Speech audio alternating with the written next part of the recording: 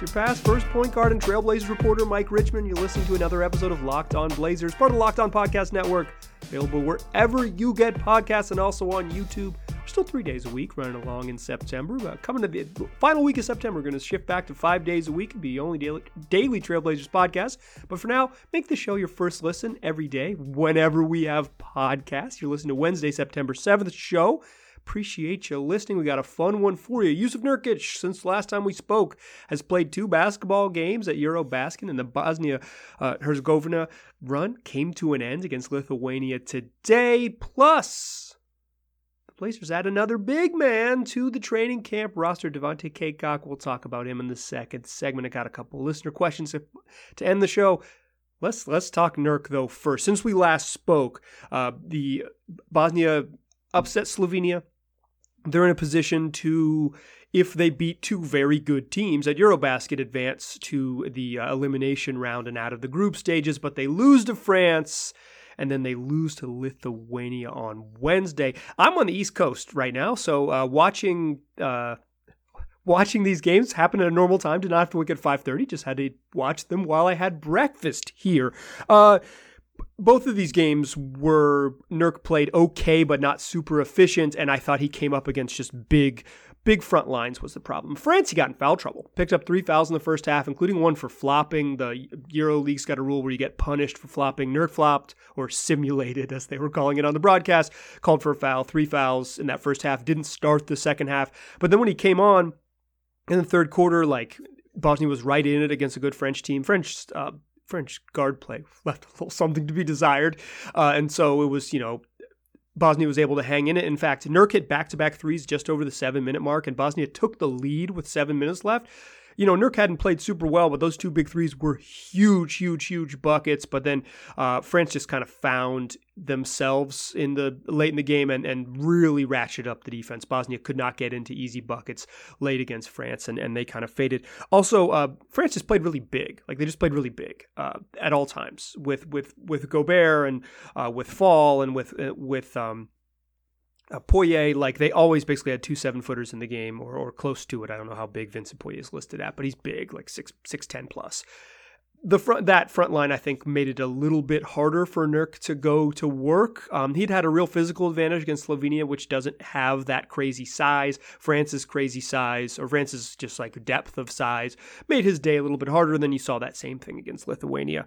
The 2 bigs killed Bosnia's group, and Herzegovina on the glass, Bosnia and Herzegovina on the glass. Domantas Sabonis and Jonas Valanciunas are both starting quality bigs in the NBA. They've got Izzy Brazdeikis.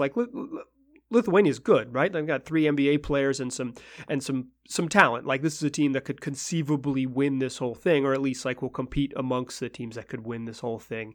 I'm not picking against Luka and Slovenia because they're really good when he wears that jersey.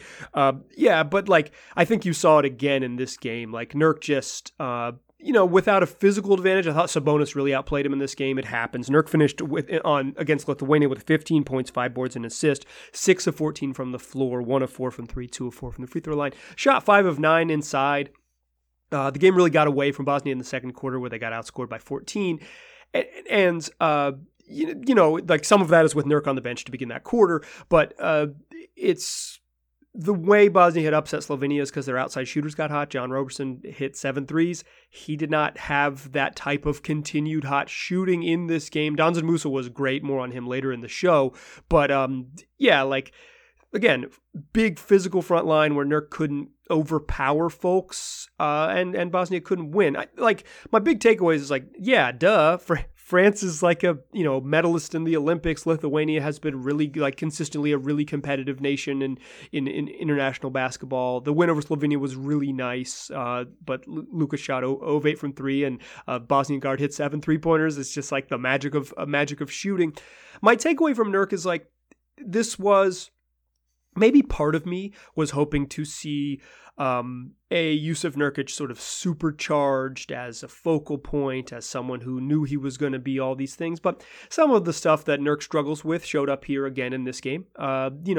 He needed to, there was some times late against Lithuania where he just forced the issue and took some bad shots because he knew his team needed offense. We've seen Nurk do that at the NBA level, kind of just when things get tight, kind of abandon patience, not stick with what works.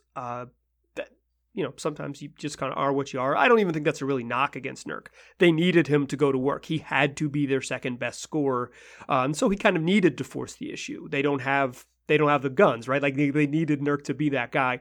But, where he didn't have a physical advantage, he doesn't take his time as much, or he says, okay, I got the switch. I don't have Sabonis. I don't have JV on me. I'm gonna go quickly, and takes a worse shot than he needed to. Nurk shoots threes in EuroLeague, and I think that's, he shoots like 4 or 5 a game, shot 5 in this one. I hope that in the NBA, Nurk shoots 1 3 a game. The FIBA line is closer. They need him to be more of the offense, all of these things. Maybe if you were hoping for more outside touch from Nurk, this Eurobasket run didn't do it for you. But for me, I don't need to see Nurk shoot any more threes. He was at times a real force on defense. He's the guy for them. He has to hold it down. That's not too dissimilar from what he'll be with the Blazers, where he's asked a big role in sort of anchoring the defense. A team that plays somewhat aggressive on pick and roll coverage and a bunch of zone, and Nurk has to anchor them on both styles of coverages. That won't really change. But if you were expecting hyper efficient monster Nurk in repping his home country, you didn't quite get that. He didn't quite get it. He didn't play poorly by any means. He was just inefficient, and some of the inefficiencies is because he was asked to kind of take charge a little bit more than maybe he's totally comfortable with in terms of offense, particularly against teams with quality NBA centers. This isn't low-level competition that you wanted Nurk to be a bum slayer against. This was these weren't bums. These were freaking Rudy Gobert, Jonas Valanciunas, and Domantas Sabonis. When he played against Mike Tobey in Slovenia, he gave Mike Tobey the business a little bit. He wasn't super efficient, but he was physically dominant in that game and drawing double teams and making them guard him and all of these things. He didn't have that physical advantage, and he wasn't nearly as dominant against teams with NBA quality front lines, which is to be expected. He plays against guys who are about as good as him. It's a little bit more challenging, and I think some of it is just if Nurk had a better pick and roll partner, he would have looked a little bit better. Donza Musa is a pretty good pick and roll partner, but he's looking to get downhill. I'm talking more of a setup guy, for lack of a better term, a pass first point guard. So this game against Lithuania was winner take all. The group would go, the winner of this would advance out of the group and go to the knockout stages.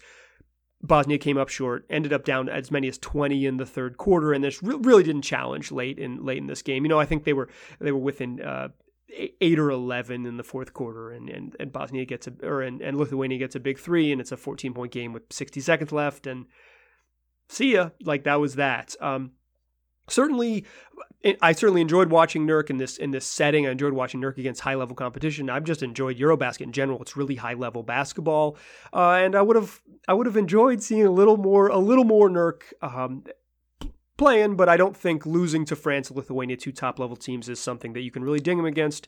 These are top-level teams for a reason, certainly more NBA talent than he's rolling with on Bosnia. That's the end of summer Nurk, September Nurk. We will see him again when the Blazers open training camp in a little less than 3 weeks. What I want to talk about the second segment is who's going to join Nurk in training camp. The Blazers have added another name. Devontae Cacok joins the program, and also Norvel Pelle no longer on the team, something that happened within moments of me recording the last podcast. Let's talk all about that in the second segment. Before we do that, I want to tell you about Built Bar, best tasting protein bar that there is. If you need a little extra fuel, if you need something that packs real protein but isn't a high caloric intake, but still tastes great and gives you that little bit of sweetness that you might be craving, check out Built Bar. They're covered in 100% chocolate. They come in a whole bunch of different flavors, some short timers or some staples. My personal favorites are staples like peanut butter brownie and cookies and cream. I like them because they pack on average 17 grams of protein with 140 calories and just 4 net carbs because they have less than 5 grams of sugar. Packing a punch, tastes great. Go get yourself some. And here's a big one. For a long time, I've been telling you a promo code, but they've updated the promo code. So update it. Locked on 15 at built.com. It's going to save you 15%. That's locked on 15 to save 15% at built.com. All right. So not going to see Blazers play competitive basketball until they get on the practice court, and maybe we get flashes of them at training camp down in Santa Barbara, and then they start playing preseason games in October. But we do know some people who are going to join the program. We'll talk about Devontae Cacok in just a second. But first, a mea culpa, or really just a bummer timing for your boy. When I was recording Monday's show that I recorded on Sunday morning out here, and then posted shortly, posted basically right as I was watching the end of that Bosnia-Slovenia game. Basically, as I was hitting publish, or as I was hitting stop on the recording, the Blazers announced that they had waived big man Norvel Pelle. So I talked about all in that episode how Olivier Sarr was going to compete with Pelle, and then less than 15 minutes after I finished recording this, the Pelle news came out, and I didn't end up publishing this episode till a few hours later because I wanted to hold it off and do some editing and et cetera, et cetera. But I totally missed it, and the timing stunk. It stunk for me. I'm not like, woe is me or whatever, but Norvel Pelle, if you listen to the last podcast, not on the team anymore. The Blazers have officially waived him. No reporting on why, but he's no longer there. So they've added another big to come in camp. Am I worried that they're going to waive Olivier Sarr as I do this podcast, and then I'm going to find out yes, I'm worried by that. But that's just the nature of the beast. 5 days a week, you can clean it up. 3 days a week, you have a little longer tail of having some incorrect information out on the airwaves. So Olivier Sarr, a 7-foot big man they added, that we talked about that on Sunday's show, but they've added another guy, Devontae Cacok, who is a 6'10 big, he's a center. He's maybe not giant center size, or 6'8", 6'9", depending on where he's listed. 6'8" is where I've seen him as small as from 6'7" to 6'9", depending on what roster and what database. But, a smaller guy, but he's power forward center type. He doesn't have much outside shooting. That's why I kind of hasn't made a three in his parts of 3 NBA season, hasn't attempted 3 in parts of his NBA season. So he's played a little power forward with the Spurs, to be sure. He wasn't always the biggest guy on the floor, but a big man, Devontae Cacok, who he's played in parts of 3 seasons came up with the Lakers and spent, part of one season and part of the next with the Lakers. And then last season played a portion of that season with the Spurs. 36 NBA games in total, averaging 2.5 points, 2.2 rebounds, and 6.3 minutes. This is just big man depth. I knew of Cacok as an end of the bench name for the Lakers when they won the title in the bubble, but not much else about him. He went to UNC Wilmington, go Seahawks. But this is the Blazers need frontline depth. They have 14 roster spots. They have one NBA roster spot, 14 players, and when the 15th roster spot is open, I don't think they're going to add to that roster spot. These are all guys who are going to be competing for a 2-way spot. Brandon Williams has taken the first 2-way spot. The way 2-ways work, certainly conceivable that Brandon Williams could be waived, but I think he's shown enough to the Blazers should hang on to him and say, he's got he can't shoot, but he's got a lot of downhill juice as a driver, and certainly is a reasonable emergency point guard that they found last year, and should probably hold down that 2-way spot. So you're talking about, basically, there's some other guys, they've brought Isaiah Miller, who's a point guard, and Jared Rhoden, who's a 6'6" wing, and then 2 bigs right now with Cacok and Olivier Sarr, who's a 7-footer with a little bit of outside range. I think it's between Cacok and Sarr for that last 2-way spot would be my presumption, is that they'll have bigs come in and compete for it. We'll see what happens. Conceivably, they could add 2. Conceivably, they could add 3 and add 1 to the end of the NBA roster, but I don't think they will do that. I think they will carry 14 into the regular season for flexibility and financial reasons, and they will just add one of these training camp guys, most likely a big man, to that second 2-way spot. If I had to lean one direction, I don't, we can just wait and see what they look like in training camp, et cetera, et cetera. But if I had to lean one direction, I would go Sarr, because I think they could use a true center if need be, but Cacok couldn't play center in the league. He's enough of the right size to play center in the league, and I think you could sort of get away with it. And Sarr probably can't play power forward, so if you have less defensive versatility there, right? Or less just positional versatility there. the Portland needs frontline depth. They need help. Either one of these guys is like a hey, if things go wrong, you need to play type of option, not someone competing for regular playing time. So if it is Cacok or Sarr, regardless, I think it's fine. But as we go into training camp, that's the matchup to monitor, is which big guy wins that two-way spot. And if they don't go a big with that two-way spot, if they don't go a big with the two-way spot, it's like, now, why did they do that? It is a true Brian Windhorst confusion, and that'll be something we monitor as training camp kicks off the last week of September. All right. Let's close the show with a couple listener questions. We've got a mini mailbag here on Wednesday's show. Join me in the third segment, won't you? Still a pass first point guard. I'm still Mike Richmond. You are still listening to Locked on Blazers. Talked Nurk. The end of his Eurobasket tours come to an end. We talked Devontae Cacok, 6'8", big man who's going to compete for training camp minutes. But I got some other questions from listeners. The first one I've got from a bunch of people.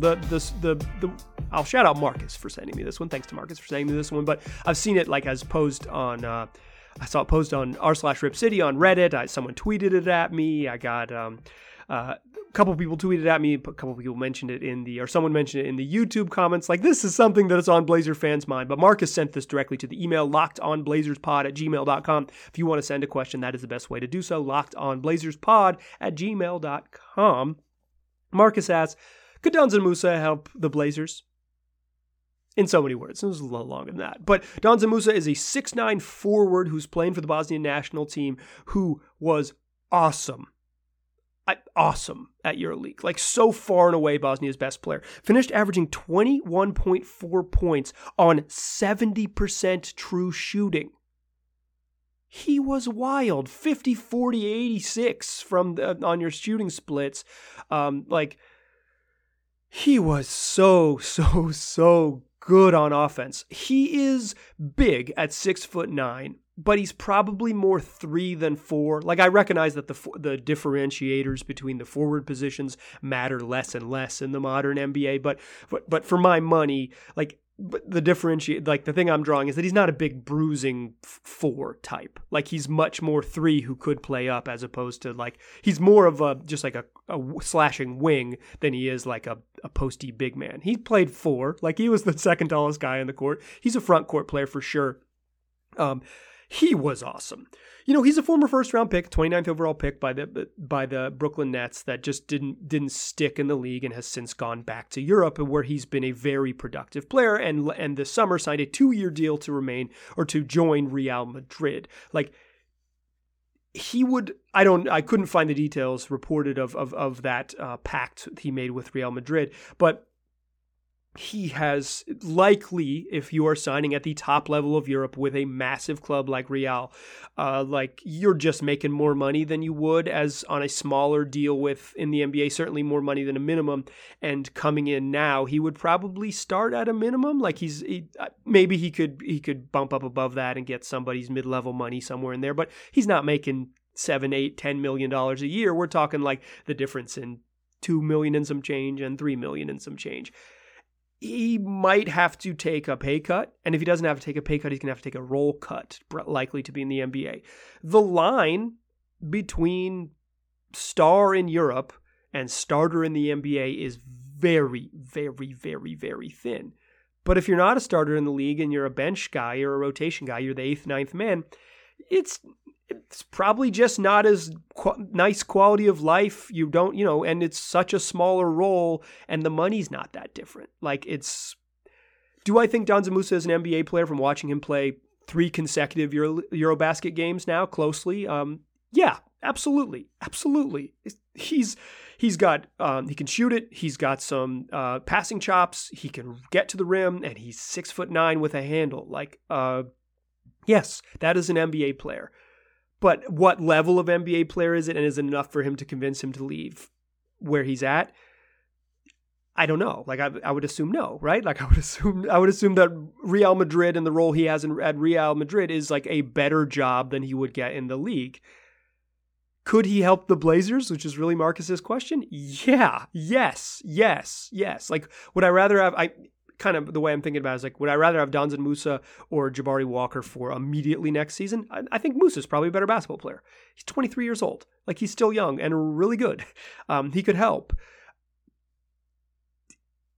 Jabari Walker is like, maybe a better, certainly for my money, like looks like a better rebounder, maybe potentially a more versatile defender. But like, if you're talking like immediate helper, Musa.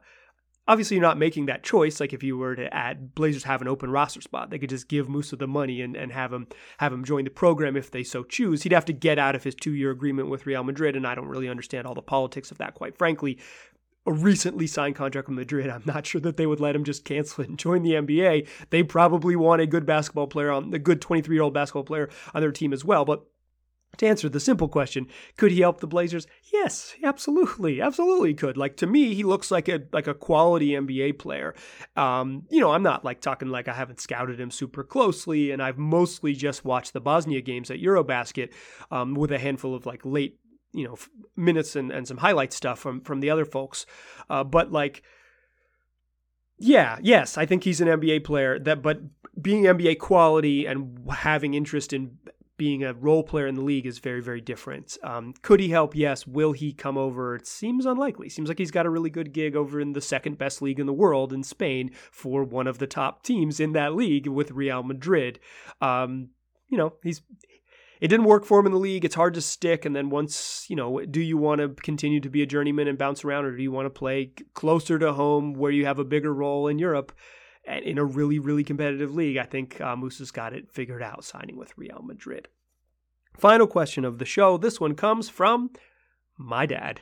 The good thing about being at his house, he can ask me the podcast questions in person, and he posed this to me this morning. He said in his, he's not a diehard Blazer fan, but he listens to the podcast, regularly listens to the Locked On Blazers. Appreciate you listening, Dad.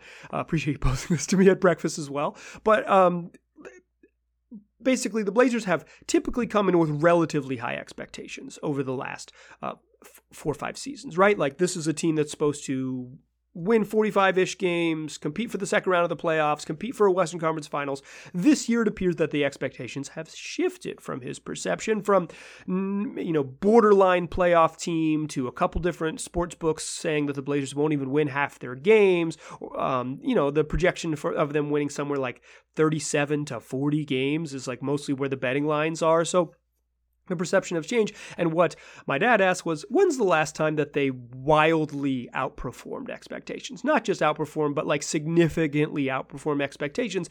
And to me, the most recent time that they did that was the 2015-16 season. That was the summer that LaMarcus Aldridge left, and the Blazers entered that season projected to win 27.5 games, a number that the team certainly remembered when the Westgate book that ESPN uses posted a headline that gave all the odds, and it was 27.5 games. Maybe our good friends at Bet Online were a little closer to the actual line, which ended up being at 44 games. But certainly the team remembered that, and when they outperformed that over-under line by nearly 17 full games, it was a talking point in the locker room. What did they think of us? In fact, I remember a moment when I was doing a story about how the Blazers had exceeded expectations late in the season and they were headed towards the playoffs and all these things. And I was talking to Ed Davis. A group of us was talking to Ed Davis, maybe 3 reporters in the corner were talking to Ed Davis's corner locker stall. And he was saying, he was joking, doing the interview, he started to walk away, and I said, well, you didn't think you would be here, Ed, because he was saying like, what, y'all doubted us too, blah, blah, blah. I said, well, you didn't think you'd be here, Ed. And he goes, hell no. I thought we'd be on vacation this time of year. And instead, they went and played the Clippers in the playoffs, ended up winning that series and making the second round of the playoffs. And playing a really good Warriors team tough and losing in 5 games, what the Warriors called the toughest 5-game series ever. It was starting the string of losses to the Warriors in the playoffs. In some ways, this season reminds me of that run. It reminds me of that run for 2 reasons. One, the exodus of a staple and a very good player. LaMarcus Aldridge was much better in 2015 than CJ McCollum is in 2022. But a long-time era, the Damon LaMarcus era coming to an end, the Damon CJ era coming to an end. There's some parallels there. and the sort of waiting in the wings next guy ready to pick up and be Dame's running mate. The way it was CJ McCollum and he won MIP that season is Anfernee Simons, who could conceivably win MIP this season, is ready to step into a bigger role and prove that when he's been so good in smaller samples, he's ready to expand that to 82 games and be a beast.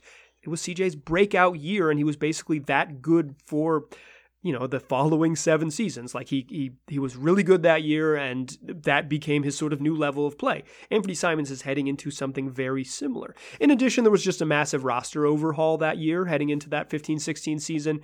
That wasn't the summer of 2016 when they signed Evan Turner and doubled down on everything, but it was adding Ed Davis, adding Al-Farouq Aminu, letting go of the core of Wes Matthews and Robin Lopez and Nick Batum and LaMarcus Aldridge and rebuilding around Dame. It's not quite as dramatic this year, but if you look at starting what the roster started with last season to what the roster started with this season, it's a dramatic turnover. In some ways, those 2 years, I don't know if they mirror each other, but there are some obvious similarities. The Blazers are picked, like I said, BetOnline has them at 40.5 is their over/under.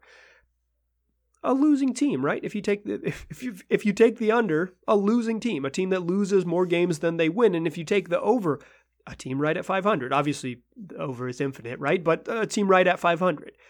It's not infinite. They play 82 games, Michael. They could go 82-0. That's the most wins they could have, you dummy. I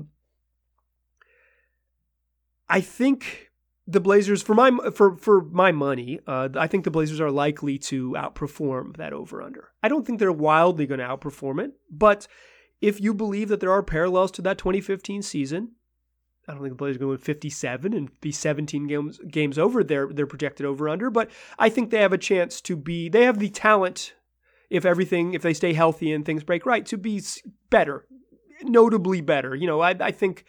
I think realistic ceiling, and maybe you're a bigger believer than me, but realistic ceiling seems like 48 wins. I think that's a little high. I know some people out there are saying, this team could win 54 games, it. I don't think that, so we just disagree there. But this team has a chance to outperform their over/under. They have a chance to, with a revamped roster built again around Dame part 2, the remix, with a up-and-coming young guard who's ready to step into a bigger role. This is a team that is on a course not too dissimilar from the course in 2015 that set off a bunch of years of being really competitive and culminated with a 2019 Western Conference Finals run after some ups and downs along the way over those other 5 seasons. They're entering a new era. The last time they were this doubted was another time of entering a new era. The unknown is hard for the betting markets and hard for the outside folks to grok. I think there's reason to be excited about this new era, regardless whether you are more pessimistic than me or much more optimistic than I am. This is the Blazers going to have you covered. We're going to start our season previews of players heading into the season this week, end of this week and next week. Friday's show, we will look at a season preview of Anfernee Simons. Is he ready to take the jump? In many ways, the bellwether for this season. If Ant's ready, this team's going to be pretty darn good. He's among the most important players on the Blazers roster this season. We'll start with him in our season previews on Friday's show and continue with more next week. So do me a favor and tell your friends about this podcast. The way people find out about podcasts is in market advertising, is advertising for the show that you're going to hear right after this one plays. Go listen to our sister shows. Go check out Locked On NBA Big Board. They're doing a great job. Shout out to Raphael Barlow. But word of mouth. Tell your friends about the show. If you enjoy the show and you have friends who are Blazer fans, say, hey, I like Locked On Blazers. You should check it out. That's the best way to help the show. I appreciate you listening, and I will talk to you soon.